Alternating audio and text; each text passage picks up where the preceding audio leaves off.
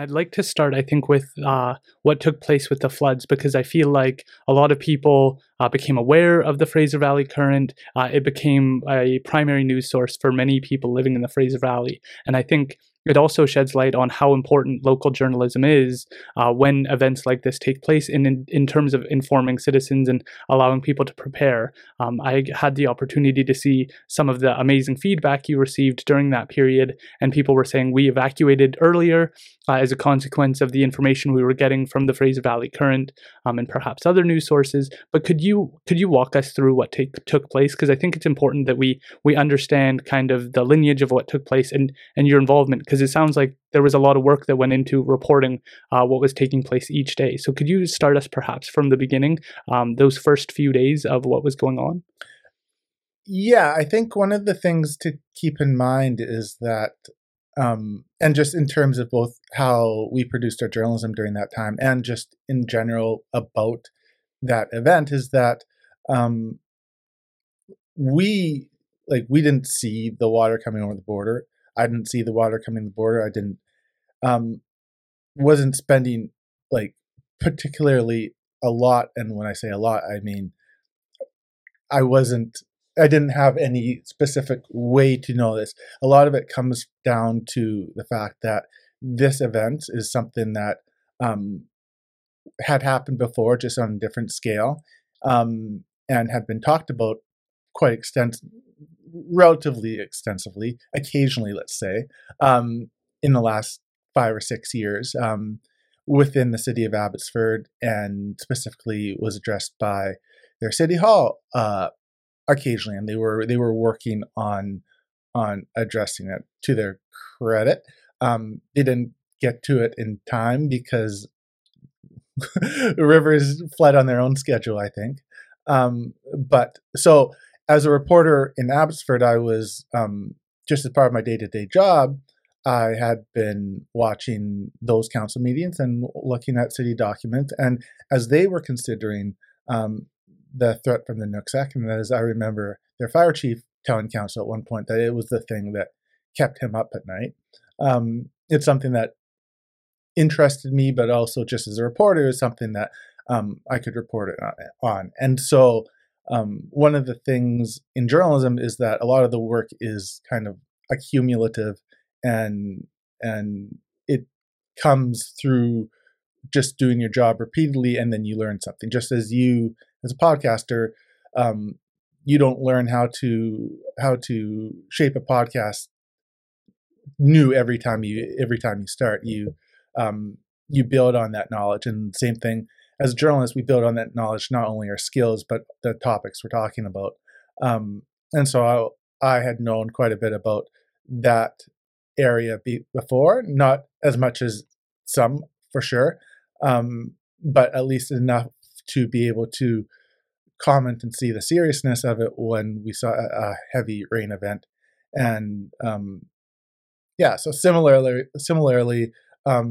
you had the people in Washington State there, in Sumas, Washington, which had been flooded in 2020, see beforehand and have their knowledge suggest that something bad was coming. So on Saturday, they had been sandbagging. And so I think on Sunday, so again, they saw it coming before I did for sure, and before a lot of others did. They had put out a call within the community to start sandbagging in case they needed to sandbag because the potential flood from the Nooksack River. So that was the first tip-off on Sunday, when that was the first tip-off after the highway started getting closed down, because when the highway started getting closed down, that suggested the seriousness of this event. As somebody who is generally interested in news, and as somebody who had a family member who couldn't travel because of those, or could travel, but in the opposite direction they wished to travel because of those highway closures, I had become aware that this is something, as many people had done, this is something that was happening and was particularly serious. And so having seen the Sumas folks concerned, that was kind of the tip-off that something larger was possible. And then essentially from there, it just started first on Twitter, and then as it became evident that it's something that really was a threat, through our website too, reminding people both, telling people about what had happened in regards to the landslides and the floods, and mentioning the fact that there was, this other threat across the border, which we in Canada rarely thought about. Most people probably don't know about or didn't know about the Nooksack River and its threat to Canadians. Um, and so that's something, as a journalist, it's something that I feel like sometimes reporters get, we can be a little bit, we have to tell people what other people are telling us. We have to, um, we but we can be using our judgment and our knowledge ourselves to be informing people. We don't always have to wait for, authorities to tell people that, say, Highway 1 might be closed between Chilliwack and Abbotsford. We can do that ourselves, because even if the government or the various bodies in charge, um, are hesitant to suggest that people might want to take caution, which, historically, and I think this thankfully has changed during the floods, um, but historically there's been a large, they've been very adverse to, wanting to create any, communication that might create some anxiety for people that doesn't eventually pay off, essentially, that isn't, essentially, justifiable in the rear view. And you can't really do that when you're talking about emergencies, because you never know for sure whether a disaster is going to come. And one of the things we saw during the second stage of flooding is that they were a lot more proactive about saying, yes, these storms could bring a lot of water, they could flood, they could do this, they could do that, and that's to their credit that they've, adjusted that philosophy. But you see it not just in emergency preparedness, but in a whole bunch of different fields where, there's a lot of uh, hesitancy and barriers structurally for them to put out certain communications. And we, as independent reporters and people who have our own knowledge, can say when we're confident, when we know, enough, and when the facts line up and you can put A plus B plus C, we can say, okay, actually, this is something that people should know know about, that some people should, care about, and be at least aware of, if not, actively preparing. And in general, we have historically, I think, probably, certainly, and it's kind of inevitable. Just we don't consider the risk of natural disasters and emergencies until they're on us, because there's a lot of different things that can befall us, and it's you can be just waiting forever and it never comes, thankfully. Um, and when it does come, it can be a shock, and it can be something that, you can look back in hindsight and say, we should have done this and should have done that. Part of it's just human nature, I think. But part of it's also just, being aware and realizing there are certain things you can do to make things easier in the future than after. I'm as guilty as anybody about, not doing certain things in terms of emergency preparedness. I know, um, if we have an emergency preparedness kit, at home, I think we do, but I don't quite. It's going to need some updating probably. So there's a lot of, human nature there that you're trying to overcome, and the blame is I think a little bit, something that I'm not too interested in allocating, but it's something that the facts and the knowledge need to be continually stressed. Yeah, a good example, I guess, is the earthquakes. We're always worried about earthquakes coming, and we don't. We're always kind of updating people and doing drills, but it hasn't come, and it's always in the back of people's minds that we're due. That's something I commonly hear, but we haven't seen it yet. And so, to the government's credit and to other people's credit, we warn, but we don't know if it's going to happen. But what did it mean to you as a journalist to have people react so positively, to your willingness to speak up and say, hey, prepare? Because I saw people say, I evacuated as a consequence of reading this article. Did that mean something positive to you as a journalist? Like, I've made a positive impact here? Yeah, of course. When, and that's one of the, sorry, it's immensely gratifying. That's why somebody chooses to become a reporter, is because you believe that the facts and the your job has makes some difference, even if it's incremental in people's lives, and it advances and it's meaningful. Um, the job is, I'm not as pessimistic as some about various pay things, but you're not going into it to make large numbers of money or large amounts of money. You're going into it because you can make a living doing something that you see as meaningful, as lots of people do in their various other jobs. And so to have that feedback, and we get great feedback with the current, and it's one of the benefits I think of going straight to people's email inboxes, is that people can feel very open about replying directly to it. And it's one of the I've been surprised at just how much of it has come through, and how and it is really invigorating, and it keeps you going, and it makes you uh, grateful that there are people out there who are willing to spend their time on what you're producing, and you feel good about helping them in just the same way that um, anybody who has a job in any field feels good when their job leads somebody else to have a good experience, whatever it is. That's fantastic. What were those early days like? So you did the reporting of this is a risk that it's coming.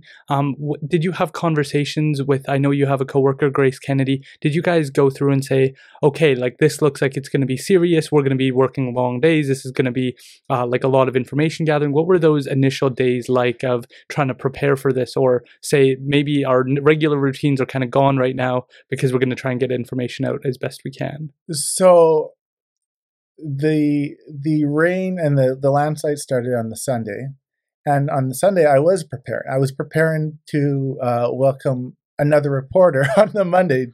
Jyoti Graywall was starting with us on the Monday, and so on Sunday I was just had been thinking about that and excited to welcome a new person to the team and all the things that that brings with it, and get to work with Jyoti.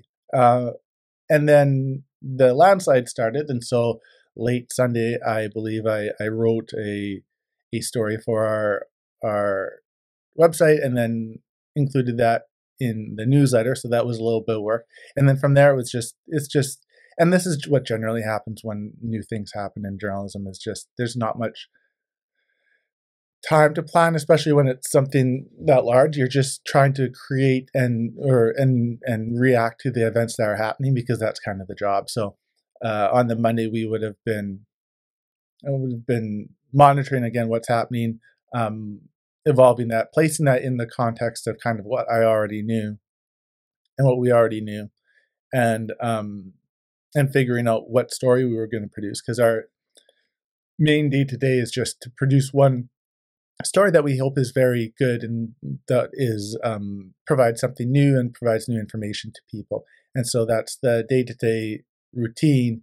And I believe one of the things is on the Monday, I think I know we had a story running from Grace about the Tashmi intern camp just east of Hope, and it was one of I think the best pieces we'd produced. It was uh, Grace had gone out to Tashmi. We'd done research, and it was I think it remains one of the best pieces that we've published, and we were excited for that to come out. And then the um, the slides hit, and we very quickly had to kind of just had already been published, and but normally we'd spend time on promoting it and that type of thing. But we turned mostly just to figure out what had happened, where landslides were coming down, what the traffic situation was.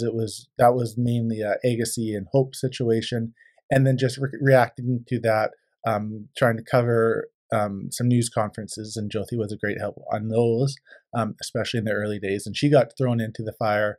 It's like starting a job, and then suddenly the building's burning down around you, and she just started grabbing water and started throwing water in places, which was immensely helpful. And she, coming from Langley Advanced Times, she knew how to do that, and she could react. So she was immensely helpful. Grace, as always, is kind of helps keep everything together in various ways, both seen and unseen. And so on Monday we basically just covered what had happened, and then by Tuesday, and by Monday we were watching the highway, and I was especially watching the highway and the Nooksack flows, and it was pretty clear that there was water coming across the border. And my mind turned to what had happened in 1990 when the highway was closed down because of a Nooksack related flood. And so I spent some time writing about that and those threats, and kind of incorporating in some of the documents from the city of Abbotsford that had been prepared in case of a Nooksack flood, and just kind of did our jobs that day and covered it on a more breaking news basis. And then on the Tuesday, I believe, we woke up, and the Tuesday was the big day where things had obviously happened. The highway had been closed down the previous night at 5 p.m. without really any warning from authorities, even though we had kind of suggested that might happen.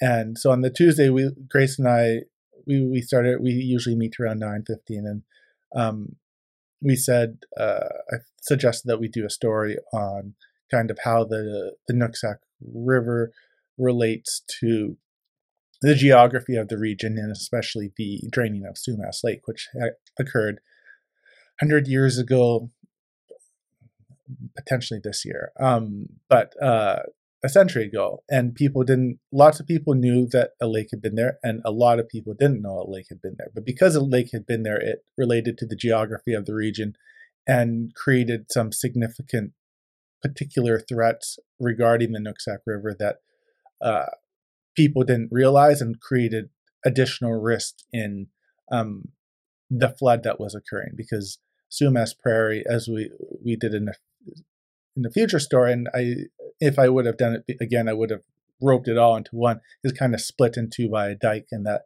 dike and it hadn't breached yet, but the water was starting to come up probably Tuesday morning towards it. And so the Tuesday was really the day in which most things took place. And I could continue walking you through Please, kind of that, because so the first thing in the morning I said to Grace, we should do a story on Sumas Lake and how it relates to Nooksack flood, and maybe you can take one part of it, Grace, and I can take another. And and there's been a lot of research done on Sumas Lake, to a lot of people's credit, but one recent book was called How We Lost the Lake, and I believe I got that name right, by Chad Reimer. And so I had read it and written about it 2 or 3 years ago, and it talked about the lake as just the lake that had been there and its place in the culture of the region and in the history of the region. And it's a really fascinating book. It's been, now lots of people have fortunately come across it, as they've hopefully come across the various other writings on Sumas Lake. But luckily that book was already on Grace's desk at the time. And so I said, Grace, can you kind of talk about, write a little bit about the history of the lake? I'll talk about the geography of the region that essentially created the lake in the first place and refills it every now and then. And together we kind of just mushed those pieces together in something that I think that held up. And then at about 3 o'clock, somewhere around 2 or 3, the city of Abbotsford would have held a press conference, I think probably early afternoon. Shortly after that, the mayor went up in a helicopter to survey the region. And then shortly after he got out of that helicopter, I spoke to him. And I remember that talk because he was clearly, he saw the water swamping over the dike for a large portion, suggested that the dike could fall within an hour or so. And I remember we have an internal chat, and I just wrote, "It's bad," as I was talking to him, just to Jody and Grace, because it was clear that this flood, which was already clearly very bad in Abbotsford, and closed down the highway, which is a key artery between for lots of people. Lots of people were suddenly stuck in one community or the other. Um, and suddenly this was going to get worse potentially. And then, of course, the dike broke and the water started to flood into Sumas Prairie, which then led the water to rise there. And then later that evening, the Abbotsford put out its release warning people that there could be catastrophic damage because it expected Barrowtown pump station to have to close, and which would leave the prairie underwater for weeks, if not months. Um, so when that came out around 7, we had to go back to the story and revise it, and then but then we published it the next morning, and it's probably the most read thing I've ever produced. It was a longer story, but I think it put it into context, kind of the moment that we were in, and the reason we had got there without, like, I think one large issue with any disaster coverage is trying to both contextualize it for the larger public, um, and talk about the reasons and the factors that could go into a disaster without minimizing the threat and the kind of the human level costs to um, that poses to real people in the moment. And that's always something that you can probably do better. Um, I think in the moment, then it was useful because it's just useful in showing like what could happen. That was the point of the story. It wasn't really to show why this had happened because it hadn't happened yet, really, when we'd started writing it. But to talk about what could happen, what were the factors causing this, and why a river from the United States that normally flows into the Pacific Ocean near Bellingham was suddenly flooding towards flooding Abbotsford and then flowing into the Fraser River. Um, yeah. Wow, that's a lot to take in. So, when you're developing these stories and trying to communicate it, what steps are you taking to try and make sure that it's coming across? Do you guys go through readings, like when you're putting a piece like that out? I imagine that there's probably a sense of pressure when you're putting a piece like that out of like, okay, like I'm hitting the release button or it's going out tomorrow morning. What process did you have during those moments to kind of go through and make sure that you were happy with the piece? Yeah, so that's kind of one of the big things we are trying to do at the Current is produce, and frankly we were forced to get away from this during the flood, but produce stories that take longer, produce fewer stories but with like more time on each story, because journalism, I kind of think of it, is a resource problem, right? You can either produce a lot of stories and information and a lot of um, news, or you can spend more of that time on producing less of it. And there's a variety of incentives that can tend to push news organizations now towards creating more with less time per story, which has, and there's just financial incentives in terms of like just where you're getting advertising revenue from, how you're kind of making something that's sustainable, and there's nothing nefarious about it. It's just a matter of also figuring out how many reporters there are in any town and having the obligation to really cover X, Y, and Z with relatively few reporters. But one of the things we're trying to do with Current, and it's one thing that works in part because there are already reporters in the Fraser Valley doing some of the work that needs to be done too. So we think of ourselves as complementary, in that I think we want to be adding extra contextual information. And so getting back to your question is that we try and make each story it'll go through at least one, maybe two, maybe three even edits, which are just not just proofing the story to make sure that ideally, it's never perfect, that all the I's are in the right places and the T's are in the right places, but that the edits are like just to make sure the structure is right. We're not missing major facts. We don't have facts wrong. There's not a gap in the story. And so it's just a matter of revising and having other eyes on a story. So if I'm writing a story, Grace will go through it and edit it extensively, and likewise, and I edit all the all Grace and Jyothi's stories, and we talk about what works just stylistically writing wise, talk about what works as a piece of journalism, what if is something clear enough? Are people going to, because we can have a understanding of something as a writer that doesn't come off to a reader who might not um, hasn't been immersed. This is the first time they're reading about it, so we have to make sure, especially with technical, complex science and data stories, that we're conveying those in a way that really um, lets people in on kind of what a number means, or what like a description of a dike is, or kind of puts it in a human context. So all that said, like we yes, we go through the story a couple times, and then ideally go through it, write it again, or revise it, and goes through another edit. And at some point, it's just a matter of saying, okay, um, the story is good. We're happy with it. We're confident in it.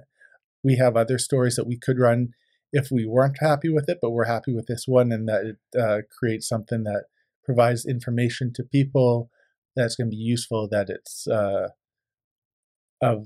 provides that context and information, and then it's just a matter of putting it out there. It's just kind of what a reporter does in terms of, at some point you have to be confident enough in what you've done to say, okay, here's something that people can read and hopefully draw some value from. Interesting. How do you go about choosing in those early days who to highlight? Because you can think perhaps focusing on what politicians are saying or what government people are saying, but you could also go to the farmers. You could go to different communities. How do you go about in those days selecting which voices need to be elevated and heard from in terms of what's most important for people to know about? Right, and with something like the flooding, it's a matter of realizing what's already been done. And one of the things that we don't want to be doing is doubling up on what people can find elsewhere, or doubling up on what other reporters have done. And lots of reporters were doing really amazing coverage on the human element of the floods and what it was impacting local people on the ground. And it was kind of a decision we made just from the resource point of view, and from a what we can provide extra value, is that we could look at those stories in a way, but there are so many people doing so much great journalism on that. The great thing about our newsletter is that we can just say, instead of creating that information ourselves, we can tell our readers, okay, here's a great story over here on the Vancouver Sun's website. Here's the link to get to that story. Go read that. They've done a story on I don't have one on that comes to mind, but I know there. I believe the CBC, and I know Vicky at Abbotsford News spoke to a saffron farmer on Sumas Prairie, and so we don't need to speak to that same farmer again. Somebody else, he's already spent his time with those reporters. He's busy.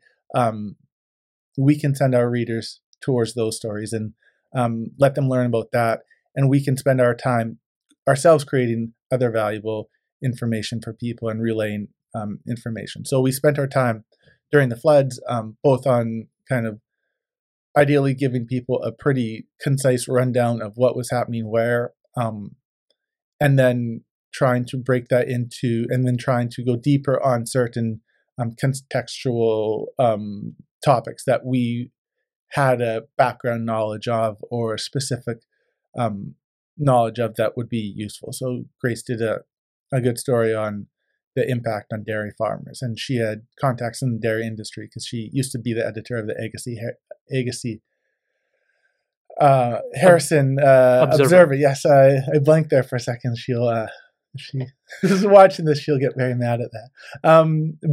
But so she's very interested in all things cows and dairy farming, and so she had that knowledge already baked into her, that she could go forward and both go and explore what this meant for her, or what this meant for the region, while using her knowledge already to kind of expedite that process and make it so that we can get the story out fairly quickly, so it's useful. And similarly, I'm quite familiar with all of the City of Abbotsford preparatory documents, and with provincial floodplain mapping and dike assessments, and so we could write about those things. And again, bringing maybe new voices in or old voices on this new topic in on those stories, while using the kind of just the background knowledge that we had to ensure both that the story kind of reflects kind of the breadth of ideally knowledge about this topic, and just again because journalism is a resource game where you want to create things and you have to make choices about how much time you're going to spend on it. It makes it time efficient to spend your time reporting on something that you have that knowledge of pre-existing. One of the things I really admire journalists like yourself. I think that it's an incredibly important role that I do think people underestimate sometimes the impact it can have. But the other thing people forget about, because I think there's a challenge with people thinking, well, you wrote 250 words, so I could write 250 words on a topic. Like they don't appreciate I think the strategies that go into bringing in voices, but they also don't realize the contacts. And so when you were talking about the Nooksack the Nooksack River, you were talking about people you knew that you had spoken to previously on the topic, and people who had researched the river and how it worked, and you were bringing those voices in. Can you tell us more about the river and some of the people you were speaking to who were, it sounds like, experts in the field, if I recall correctly?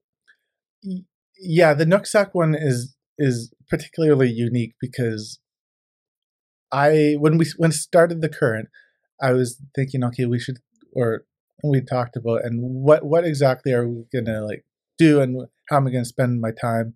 The current's based, we're affiliated with Capital Daily and the Burnaby Beacon, and part of Overstory Media Group, which is a new company that's based that's trying to find these new models based around newsletters to create a new model for journalism, and ideally focused on quality content over quantity content, and creating publications that are going to speak to that and create and have that as kind of like the driving philosophy, and that itself being a value.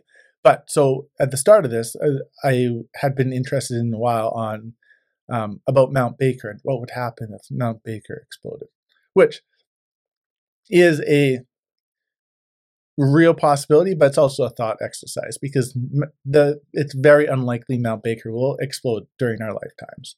But it's a possibility. So again, you should be prepared for them, for every disaster, but there are things you prepare for more than others. But a big part of Mount Baker, of course, is that the Nooksack River drains from its flanks, and it flows into Bellingham. But one of the biggest dangers from a Mount Baker explosion is that it would create lahars, which are like large landslides, flow down the flanks of a volcano, and basically go through everything in their path. And there'd been and the science suggests that there had been so getting back to the story, I thought, okay, let's look at this story. Let's spend a lot of time on this story. So I spent a lot of time looking at Mount Baker, and through that you learn about lahars, and I'd known some of this before, is that a lahar once came down from Mount Baker, and right at Everson, where the Nooksack floods, it had not gone left towards the Pacific Ocean, it had gone straight into Sumas Prairie. The evidence suggests, and there's soil analysis. So through that process, which is a interesting story to write, I'd learned a lot about the Nooksack's kind of history and its path, and I have still that Mount Baker story is going to come out at some point. And there's going to be other stories on kind of an avulsion, which is basically when a river that used to flow one way, in this case the Nooksack used to flow into Sumas Lake, chose to flow to the west into the Pacific Ocean just north of Bellingham. And so I'd been researching all that, and through that I'd spoken to a few people, and so some of the contacts came from there. But really during that time in the when we were doing those flood stories, there weren't a lot of new contacts we were developing and talking to, in part because everybody was super busy, everybody was scrambling, and we didn't need too much more. We were synthesizing information a lot of times that had already come out. So um, I know there had been some in that one story I mentioned.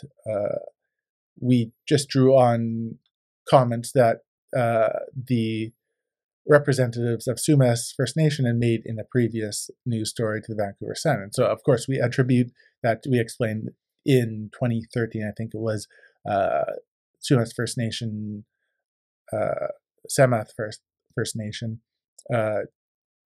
counselors told this to the Vancouver Sun. And so there's a lot of, there was, that story was a lot of synthesized information. And throughout the flooding situation, it's a lot of just knowing where documents are, referring to stories and the historical, like the record of what people have said about this thing, and trying to bring that all together in a way that informs people and lets people know what's happening, because everybody's ridiculously busy during one of these events. Everybody's ridiculously busy normally.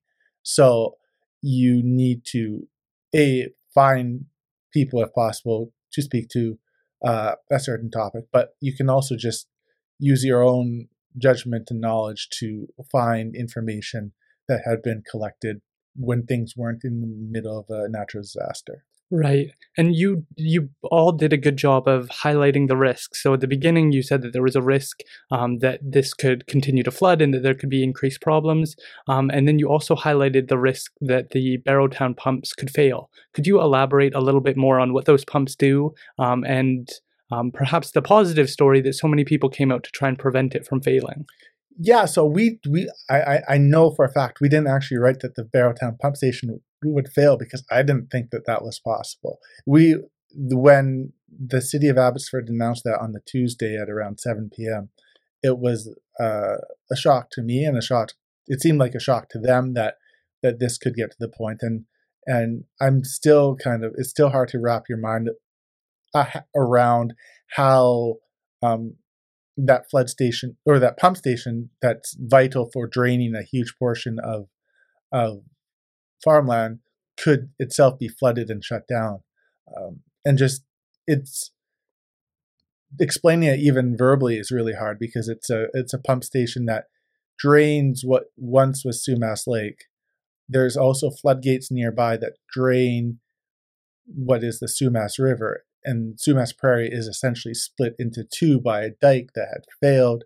It's an extremely complex, and this is one of the challenges and this was one of the challenges for the city of Abbotsford, is just explaining to people the various not moving parts, but moving systems here, and how they interact with one another.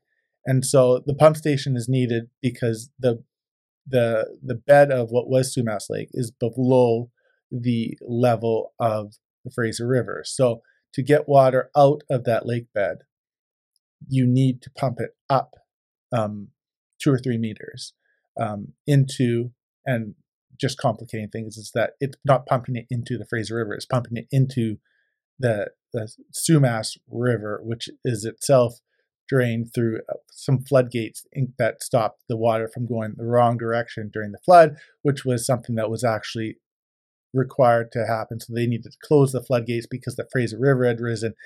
And as I'm saying this, I know it's extremely complex. It's extremely hard, like, for anybody listening right now to wrap their head around it, which is one reason why, hey, I like writing and I don't like explaining things, or I don't. Audio is not my chosen medium, and then also just that's why you have these challenges of this pump station, and then people not really realizing its essential nature. The fact that you had hundreds of volunteers coming out to essentially sandbag this pump station and save it from flooding is both a huge success. It's a tribute to all the people who came out in an emergency. It's I think it's a huge indicator of, like, the power of social media, because social media is, I think, and I don't know how many of those people came because they were called or got an email from a friend. I know a lot of people came after they saw on certain flooding Facebook groups that had been set up in part to deal with like just distributing information that people weren't getting from their authorities, and which we were trying to provide. But even journalism organizations don't have all that information. So during a natural disaster, the Facebook groups became a huge benefit and played a huge role in how people reacted and prepared, especially in the second round of floods, for the next round of atmospheric rivers. So it was a huge tribute to them. It's also an institutional failure that I'm sure I hope people are learning from in government about um, when you have a lot of people come together to save a pump station because they are required to do so, and when they're organized ad hoc by volunteers, that's a signal that there was no organization or structure to harness that power in place already, apparently. Otherwise, you would have had calls go out for volunteers. You would have had sandbagging beforehand, as Sumas had done before the atmospheric river hit. But we didn't have that, in part because it feels like kind of the Nooksack took a lot of people by surprise, and City of Abbotsford knew about the Nooksack River risk, and they had been preparing a little bit, but the warnings didn't come for a lot of people, and the information wasn't there that allowed them to provide the help that they may have needed. And when it did come, it often came from these social media groups and these community volunteers who, again, did a great job. But ideally, you have a system in place in which it's structured so that you don't have to rely on or if you are relying, you're relying on them in a way that you can rely on them and not just hoping that they're there, which fortunately we were in this point.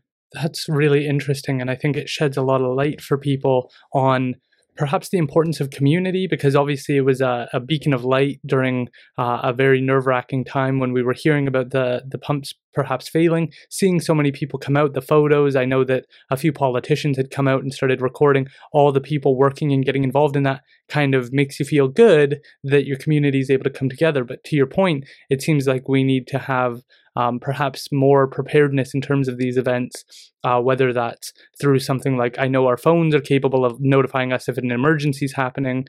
Perhaps that might have been appropriate here so that people were just aware of what's going on, and not to scare people, but to inform them, perhaps prepared to evacuate in case need be during those early phases. But I'm also interested to know, you did, I think, a Twitter Spaces on the Nooksack River, and this didn't end up happening, but it rerouting. Would you be able to elaborate on that a little bit? Yeah, I think I posted a little bit on Twitter about that, and I have a story that, again, is in the works and hopefully will come out. But there's a very low chance. So again, it's not something that people should panic about, but there's a world in which the Nooksack River, which used to flow west or used to flow into Sumas Lake, now flows into the Pacific Ocean, again chooses to flow north into the Fraser River, and that would happen through erosion that happens over years, or through a large event. And again, there's been a little bit of work done on this, but not much. So you have in various documents suggestions that the chances are very low of this happening, and for reasons X, Y, and Z, which is reassuring and good to know, but it's also very low is not zero, which is interesting. So you can have a world in which the Nooksack River, because it is kind of on, you can think of it kind of like on an upside down plate, and it's right on the kind of tipping point there at the moment, and it chooses to go left. And in floods, the water rises just enough so that some of that water goes north into Canada, which, and one of the reasons that it's such a complex issue to prevent the Nooksack River from flowing into Canada in the future is that it might not actually be that complex to stop the river from flowing into Canada. But if you don't do that, it has a potential to significantly increase flooding in the United States, which is a problem when the people who would need to stop that flooding from happen are United States officials. So, like they genuinely have a very tough problem on their hands that requires a lot of uh, incent, a lot of deciding on what costs what and what's going to create the most benefit.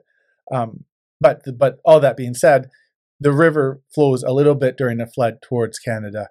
Um, but because it flows that way, rivers evolve over time, and they can eventually choose to go in one direction or another. And so there's a small chance that one day, whether humans are here or not, we don't know, would um, a little bit of water would start flowing north, and then a little bit more would start flowing north, and then a current would change in a certain way, and you'd have that river take a new route, as rivers always do.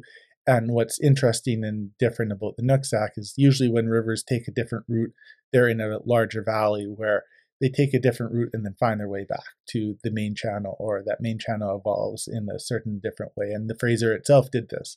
Um, but the Fraser goes in one direction, and the Nooksack's on that dinner plate, and it could tip one day, maybe thousands of years from now, and flow back north and kind of refill Sumas Lake and eventually end up in the Fraser. Right. And so the risk there would have been like, it sounds like a catastrophe if that had have happened to us. When you were thinking about this, because it sounds like you're likely one of the top 10 people knowledgeable on the flood systems, on what was taking place at the time, who really has like a holistic understanding of what's taking place. What were the things, the risks that you didn't talk about? Were there any concerns about perhaps supply chains, perhaps what was going to happen over the next couple of years if something did get even worse, like the river flowing a different direction? What were your kind of less likely concerns of what could have happened? Well, I mean, the avulsion, which is if a river takes everything, that is like the less likely concern. It's probably not going to happen. Very likely, it's not going to happen. Um, but it kind of illustrates kind of the very complex nature of that river. The the the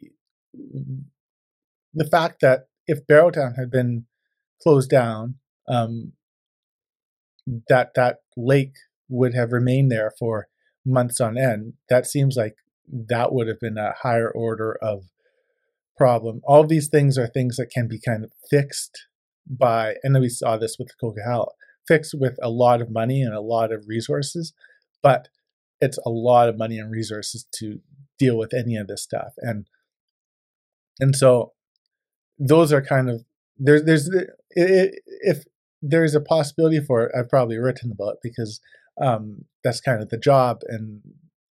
And but I think in general it kind of just goes to show that we um, underestimate both the power and the chances that our world just changes one day significantly and for a long time. That a natural disaster can have significant events, and it's not just something we see on TV. It's something that can have prolonged consequences. And the people of Lytton and Merritt and a variety of other communities, and here in the Fraser Valley, the people who lived on Sumas Prairie are still dealing with this and still dealing with this for a long time. Our transportation systems that we thought were robust and just there for us to use in perpetuity are at the same type of risk that all these other things are, if not more. And thinking about how vulnerable they are and how vulnerable our lives are for things to be upended. So if you commute between Chilliwack and Abbotsford, that's you're aware that sometimes it'll snow and you won't be able to get to work or there'll be a crash. But I think and I know myself as somebody who used to go between Chilliwack and Abbotsford, you don't imagine the day in which that route between Chilliwack and Abbotsford, which is 25, 30 kilometers, is closed down for 4 months or something. And that's not likely to happen, but it's possible. That's what has happened in the Fraser Canyon, and that's what happened for months between um, on the Coquihalla route, which is where people have built their lives thinking you can get from X to Y in X number of hours or minutes, and then that stops happening, and suddenly your life becomes much more different. Right. What was that like for you? Because you're perhaps traveling around trying to get information, going to take a look at different things, perhaps meeting with different communities, different leaders. Were you ever worried about getting stuck anywhere? Was there any challenges to your ability to move back and forth? And was there ever a time where you were, I'm over here, but if anything happens, I could be stuck over here? So I don't. We didn't travel around too much during the flooding, and I have significant family in the interior. So I was actually during a considerable amount of it actually in the interior, and just doing my work from there because we work from home and we are able to um, kind of do most of our jobs from there if required. And during a disaster like that, there are things you can do in the field and there are things you can do not in the field. And a lot of the choices we were making in terms of our coverage were doing things like the stories, synthesizing the geography and the history and stuff that we could do from our homes, and we wouldn't have to worry about getting from Chilliwack to Abbotsford. And so we weren't attending the Abbotsford press conferences because you couldn't get from A to B, but we could follow those along, and we could try and contact officials through other channels. And so it's a lot of just decision making that way. And like again with everything, it's a matter of what you're spending your time and resources on doing. And if you're spending your time and resources on traveling during something like that, it's not always the best choice because what you're getting for that is needs to pay off in a certain way. And if you don't see that payoff, then there's a lot of other things you can do while you're reporting on anything really that are going to have a big impact. So you want to be out and about and within your community enough to get a sense of what's going on, while still being able to uh, create and have the value that you're creating in your journalism that is going to be there, and you only have so much time to write a story. So you have to kind of pick and choose a lot there.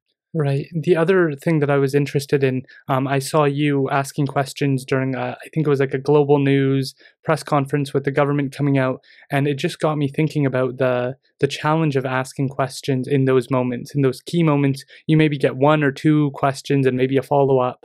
How do you go about choosing what you're going to ask, and is that ever a tough circumstance to be in? Because perhaps there's an incentive not to ask too tough of a question where the person's just not going to be able to respond, but you want to ask something engaging. And so, just in my own head, when I heard you asking that question, I just ran a thought experiment in my own head of how would I go about doing that? How difficult would it be to, you want to ask this person's time, but you also don't want to make them uncomfortable. You don't want to come across as too critical or one sided. There's like, to me, it felt like there was a lot going into my own kind of perspective on how I'd go about asking those questions. What was that process like for you? Because you only get maybe 30 seconds to a minute of questioning the government on their decision making. Right, and so we were involved in a couple press conferences. Like I could go on for an hour on this, and nobody really wants to hear my rant on this. But the press conferences held by the government and involving government ministers are, in certain cases, helpful if they have information that they can provide that is new. In part, they're helpful in such context because you as a reporter can't get that information through normal communication channels from the government because their communication in general is very risk averse and focused on providing information in sound bites that are often not useful. And some of that same risk averseness ends up translating to press conferences in which sometimes, and there are some ministers that are better than others, some officials better than others, who will speak more candidly or not about certain circumstances, and then there are ministers and governments and what have you that when you ask them a question won't answer the question and won't provide information that is actually valuable to readers or listeners or what have you. And so there are some circumstances in which we might be working on a story and we are looking for some insight into the government's thinking, say, on its long-term flood management plan or on a specific topic that we're working on. So if it's cattle during or the number of cattle during a flood or something. And so we might be able to ask a specific question that hopefully can get a specific answer.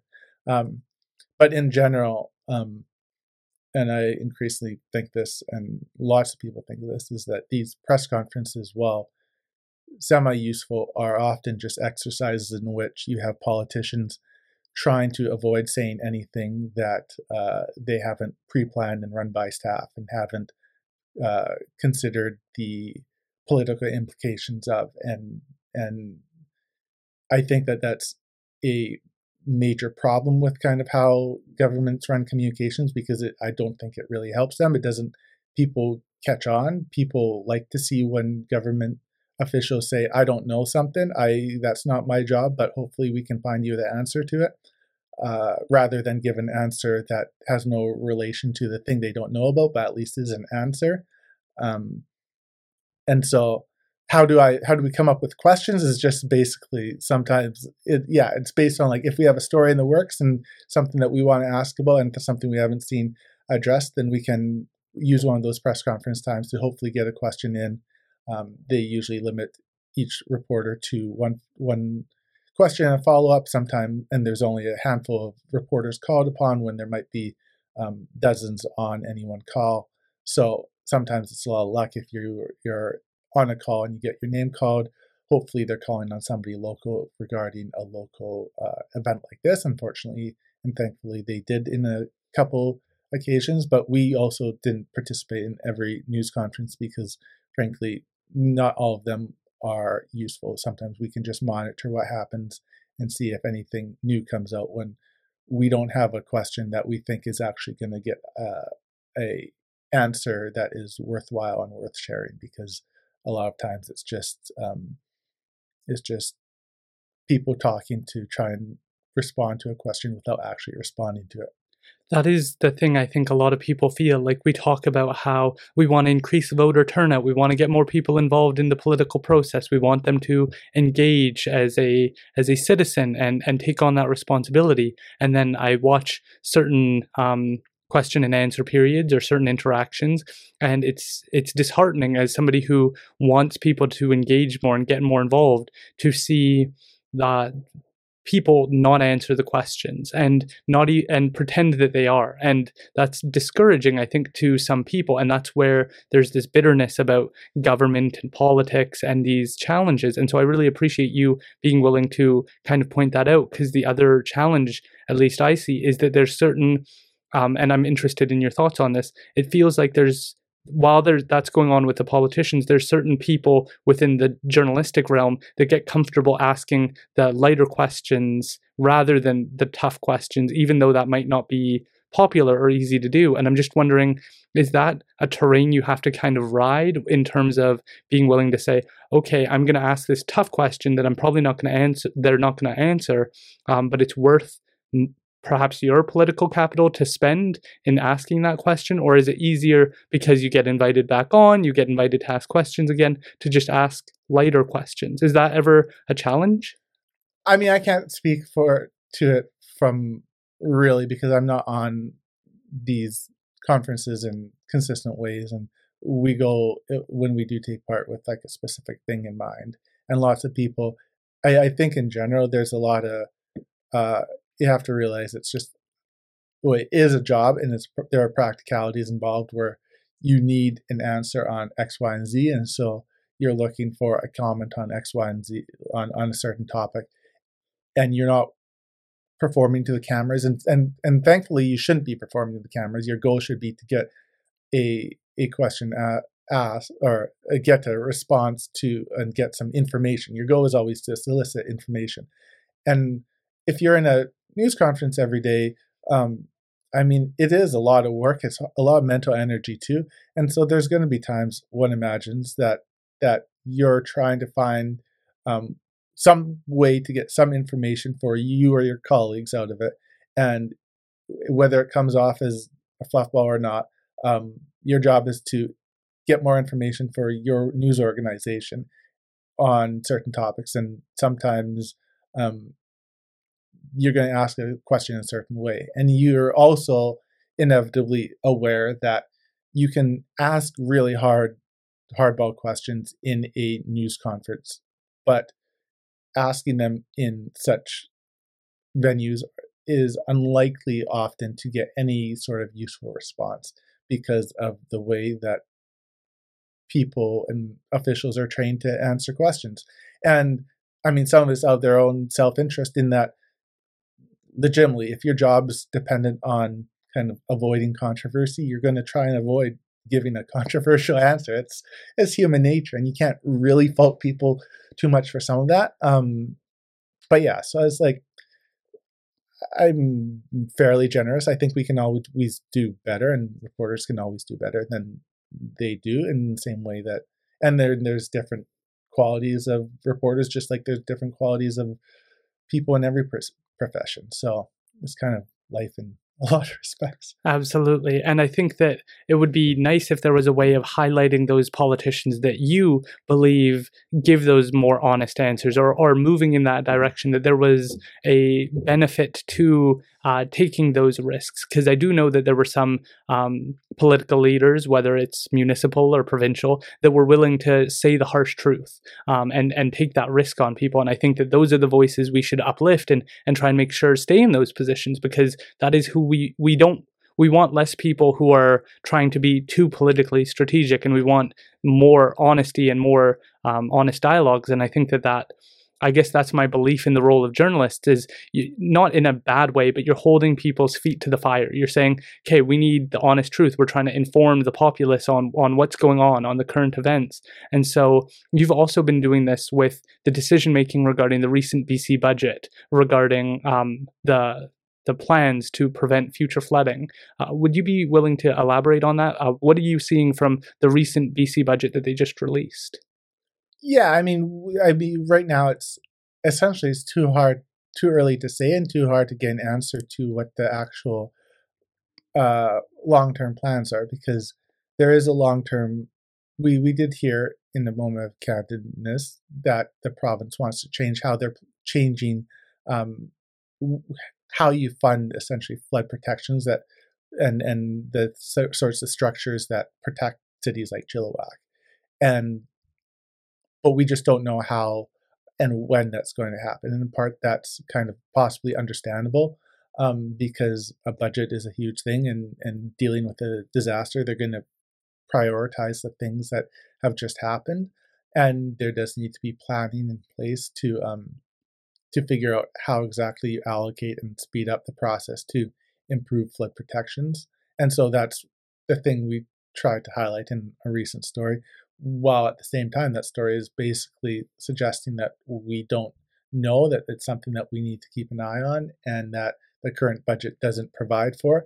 And this kind of goes back to what politicians say, is that, or don't say, in that you can, what I just said, like there's a very good story to tell that the provincial government or any government is taking X, Y, and Z steps, and they will get to the point where they will be spending all the money that's necessary to be protecting the communities that need to be protected. That includes cities and First Nations and all those other places that are currently behind insufficiently high dikes. And then all the other complicating factors that go into flood protections, which is that dikes are only one portion of the things that mitigate a flood, and that you need more than just flood protections. You need wetlands, and you need cities that are built resilient, so that if water does go over the dikes, then there's less damage, and you need also those sorts of things. And then you have all the other competing interests for the public dollar, which is you need money to prepare for earthquakes, and you need money for healthcare and COVID. And so there's all these like legitimately hard and tough decisions that government is making and is always making.